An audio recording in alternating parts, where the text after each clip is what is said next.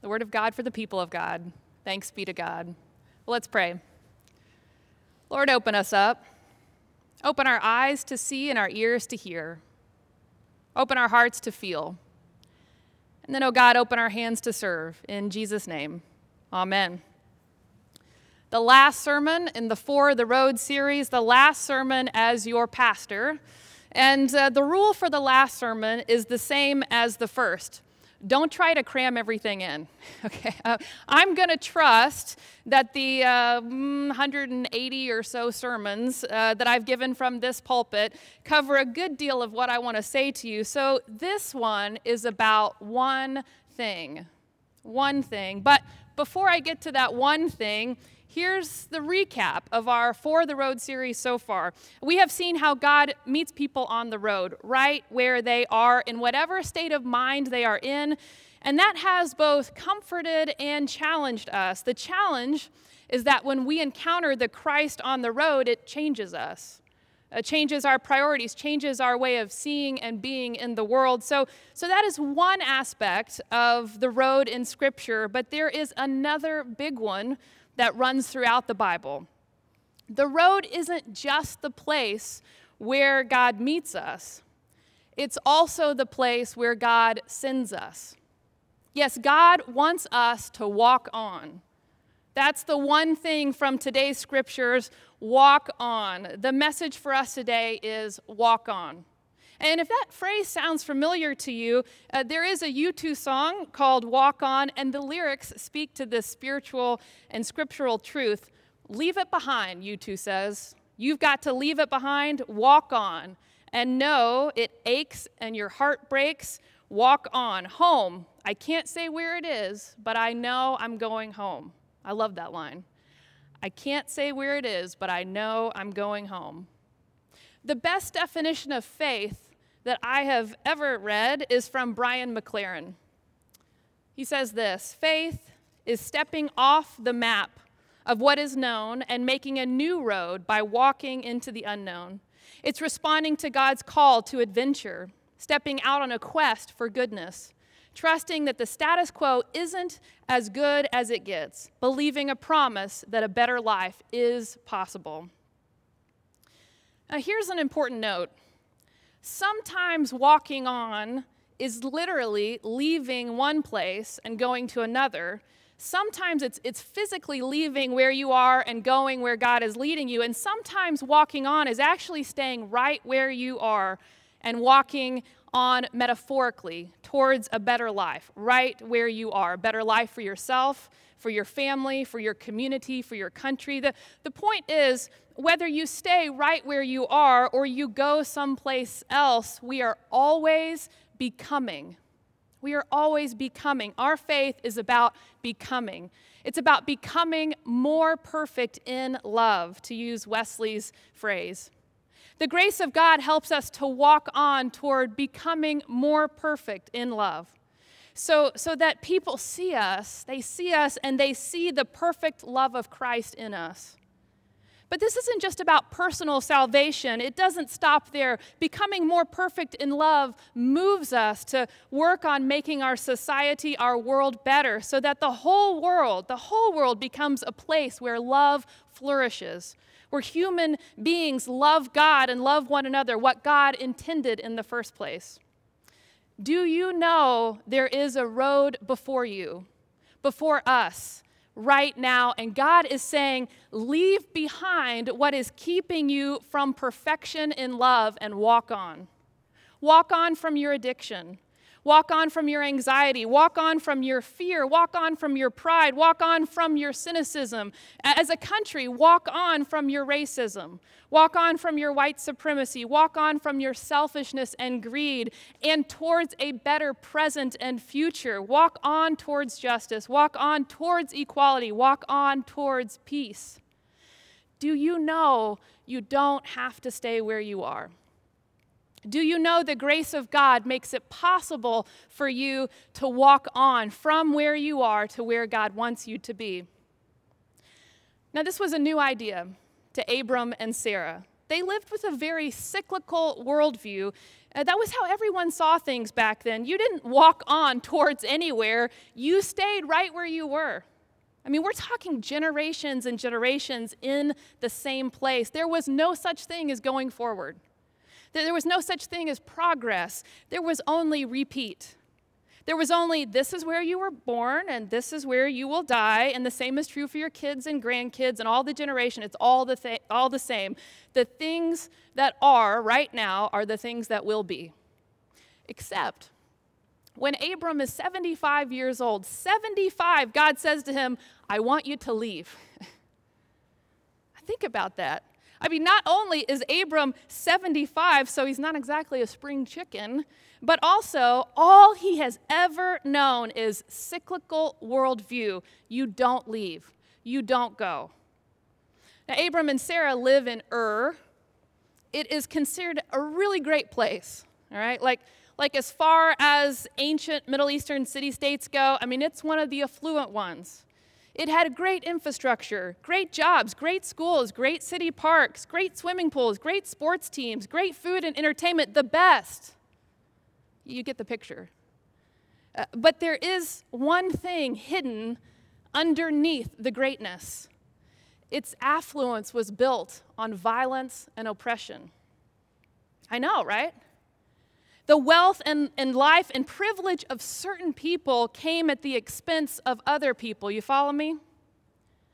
In some ways, Ur represents what the world had become, and God is #not a fan. Not a fan. Now, this story takes place in Genesis chapter 12, and up to this point, God's relationship with human beings hasn't exactly turned out the way that God hoped. You don't have to take my word for it, by the way. Read the first 11 chapters of Genesis. Adam, in Genesis 1, basically gives God the bird like a rebellious teenager and says, I'll do what I want to do and not what you want to do. And Cain kills his brother Abel in cold blood, and people are so focused on power that they literally build this big tower to try and be godlike. And there is so much greed and selfishness winning the day, and God tries one thing after another to try and get through to them, but sin and evil continues to run rampant. The cycle of violence and oppression continues, and so God says, okay, new idea. Let's break the cycle. So God calls Abram and Sarah to go. Go. Go from your country and from your kindred and from your father's house to the land that I will show you. Do you hear the depth of what God is asking them? God is asking them to leave behind their wealth, their privilege, their comfort of all they have ever known and travel to an unknown destination. God says, go and I will be with you and I will show you a better way. Walk on. You can walk into a future that hasn't happened before. And God gives them this promise, which comes in two parts. So let's look at it. The first part, I will make of you a great nation, and I will bless you and make your name great so that you will be a blessing. I will bless those who bless you, and the ones who curse you, I will curse. Let's stop there. That word blessing. In Hebrew, blessing means flourishing. So it includes physical flourishing, security, and success. God says, I will bless you and make your name great so that you will be a blessing. So not only will their family be blessed, but also they will be a blessing. Not only will they become a great nation, but also through them, others will be blessed. So what others? What others? And this is the second part, and it's the most surprising part. Let's look at it. In bold at the end. And in you, all the families of the earth shall be blessed. All the families of the earth. All the families of the earth. Not just some of the families, not just those who look like you, not just those who have the same political point of view as you, not just the wealthy ones, not just the straight A students, not just the ones who pray like you, not just the people you like. all the families of the earth, all. The God of Abram is the God of all people, all creation, all of humanity is blessed. Abram and Sarah have to walk on from where they are to the place God will show them, because they are to be agents of blessing for the whole human family. All the families of the earth shall be blessed. This is God's last hope for the world. I mean, that the blessing will flow from them to everybody. This is no longer a cycle. This is a flow of blessing to the whole world. So when they walk on from where they are literally going with the flow of blessing. And generations later, when the nation of Israel receives the Torah, which is this gift from God to the people so that they will know how to choose life over death, blessings over curses, Moses instructs them and he says, choose life, choose blessings. You are to be agents of blessing. Now let's be clear that Israel fails at being agents of blessing again and again, but God never gives up on them. To do so would be to abandon all hope for the world. God grieves and even rants at all the terrible ways humans treat each other, but God chooses to remain intimately connected with God's creation, with the humans who share in the divine breath. God never gives up on them. God never gives up on us.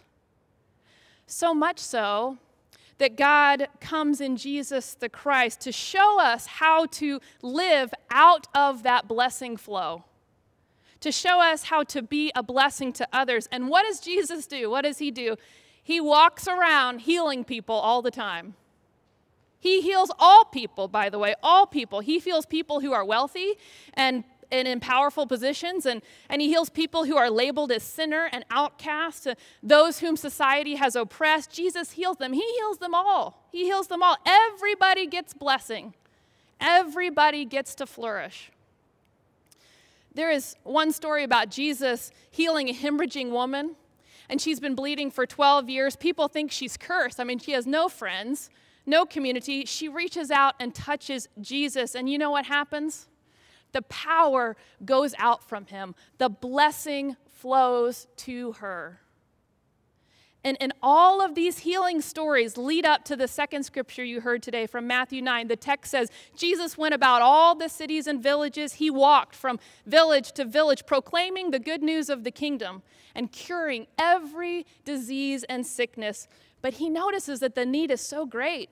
It's so great. The harvest is great and the laborers are few. So Jesus says to the disciples, hey, we need to pray and we need to ask God for more help so that we can spread more blessing around. So he says to the disciples, let's pray.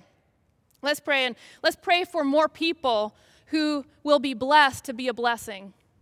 And you can just picture the disciples bowing their heads and they're thinking, yes, this is great. Let's get more Jesuses here. Like, we need more Jesuses.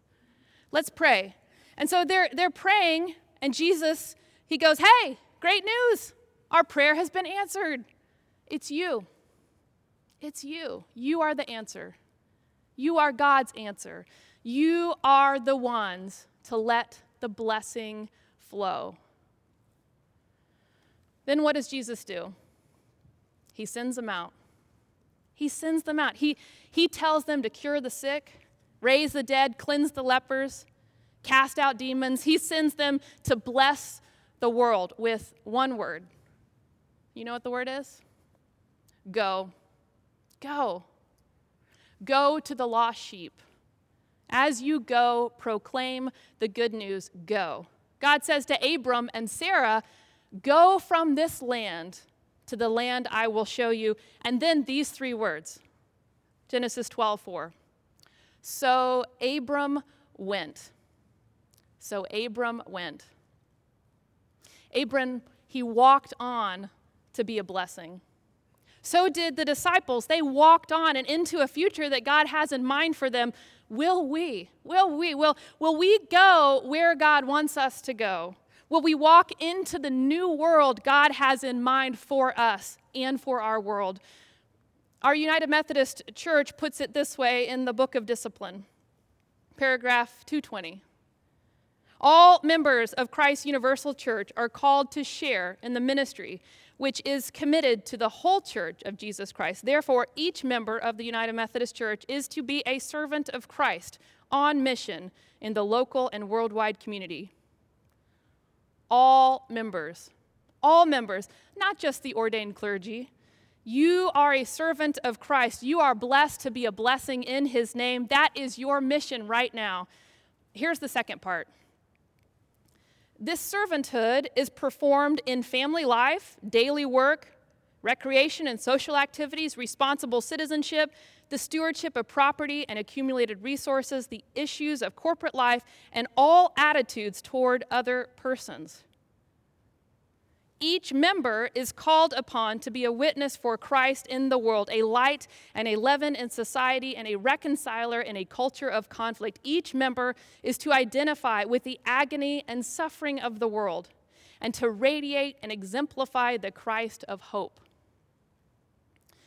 You are to radiate and exemplify the Christ of hope in every area of influence you have. In every part of your life, you are endlessly becoming a light and a leaven in society. You are endlessly becoming more like Christ. And like Christ, you are called to have faith, to step off the map of what is known and make a new road by walking on into the unknown toward goodness, believing the promise that a better life is possible. Now, there is an important part at the end of the story of Abram and Sarah. They go, and God goes with them, and they are a blessing, and God's promises do come to fruition, but Abram and Sarah, they don't live to see it. They don't get to see the fulfillment of God's promises. Sometimes we are at a place for a reason, for a season. And sometimes we stay in a place for a long time. Whether we go or we stay, the invitation is always to go with the flow of blessing, to let the blessings of God flow through you to the people and institutions and places God has sent you. So I've shared with you before, but more than once in my 4 years here, I have mistyped Arapaho. Instead of typing Arapaho, I accidentally hit the G instead of the H, so it comes out as Arapago, which is so perfect, isn't it? That's who we are, really. That's who you are, Arapaho. You go. You go. You go out into the world and you walk on to the people God has given you to love because you are blessed to be a blessing, Arapaho, so go.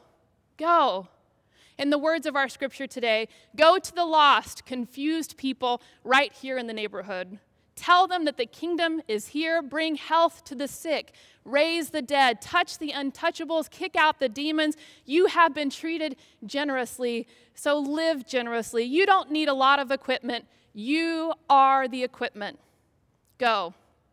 Go, and the grace of our Lord Jesus Christ, the love of God, and the power of the Holy Spirit go with you now and always. So may it ever be. Amen.